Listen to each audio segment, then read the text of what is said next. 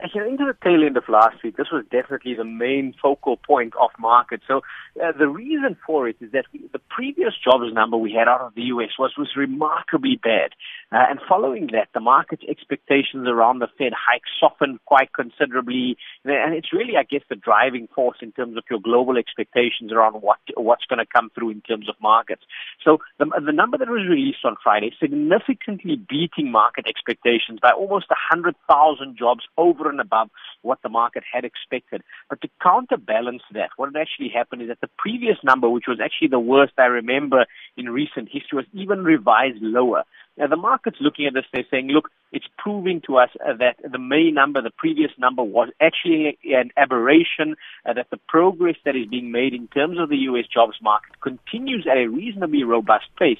And quite surprisingly, I mean, it was reasonably supportive of risk appetite in the U.S. session last Friday. We had all 10 of the S&P 500 major sectors up on the day. And this morning, it's even proving supportive of risk appetite in Asia. And the reason why I say surprising is that if the U.S. economy is doing better, it means that, yes, global growth is probably not going to be as impacted, but it also will increase the expectations around U.S. rate hikes. For now, we seem to be in this middle patch, which is, I guess, is the right place we need to be in, is that the U.S. economy is doing better, but global risks like the Brexit mean that the Fed's likely not going to increase rates this year. And I guess the confluence of those two events is leading to a reasonably strong risk appetite. The good news for us is that, we've seen the Rand trade significantly better. We're around the mid-14s. And the fact that the Fed's not likely going to consider a hike this year has been very supportive of emerging market currencies like the Rand and of emerging market assets. So for as long may this last, and for as long as it lasts, I guess markets are going to have a little bit of a bullish bias to them. And then just looking at Japan on the Asian markets, Mohammed, upbeat as they prepare for stimulus there? Yeah, you see, if you look at Japanese data, it's actually been so terrible recently. I mean, their yen has gotten significantly stronger. That's actually hurt their economy. They've got deflation for quite some time. And just to give the listeners some sort of context, we started off the year with the yen at around 120 yen to the US dollar. It strengthened from there all the way down to 100 yen to the US dollar. So that's significant strength. It's hurting their export competitiveness. And so as a result, you've started to now see commentary come through from their policymakers saying they're going to come through with not just monetary stimulus from the Bank of Japan to try and weaken that yen, but more encouragingly for me, because monetary stimulus is quite a temporary impact that you see, and it mostly goes to financial markets, not the real economy. Shinzo Abe from Japan now saying that they are looking at ramping up their fiscal stimulus plans. And if that does happen, hopefully that is another tailwind for global growth. So I just find it so amazing how the world has changed over the last 2 to 3 weeks following the Brexit.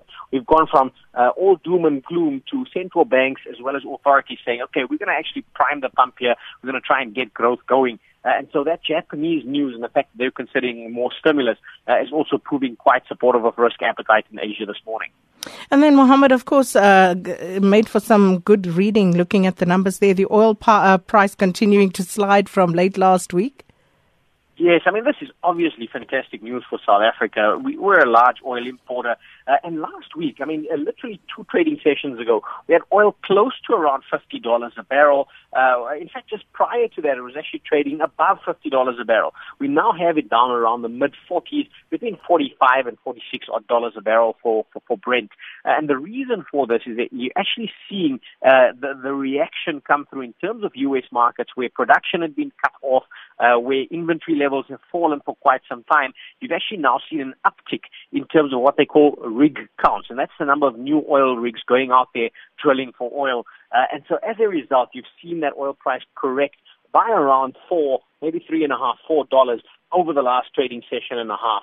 That's obviously going to be good news. Our longer-term estimate is we would see oil range-bound between $35 to $45 a barrel. And so this, still relatively more elevated to our expectations, but definitely an encouraging development. And like I say, South Africa as a large oil importer would do well off this. If we see the oil price continue to come off, to ease off, that's going to give some relief to motorists as well as consumers. And that gives us relief within the broader economy with regards to the pass-through effect of inflation. So let's keep an eye out, but let's hope that price actually does fall a little bit further.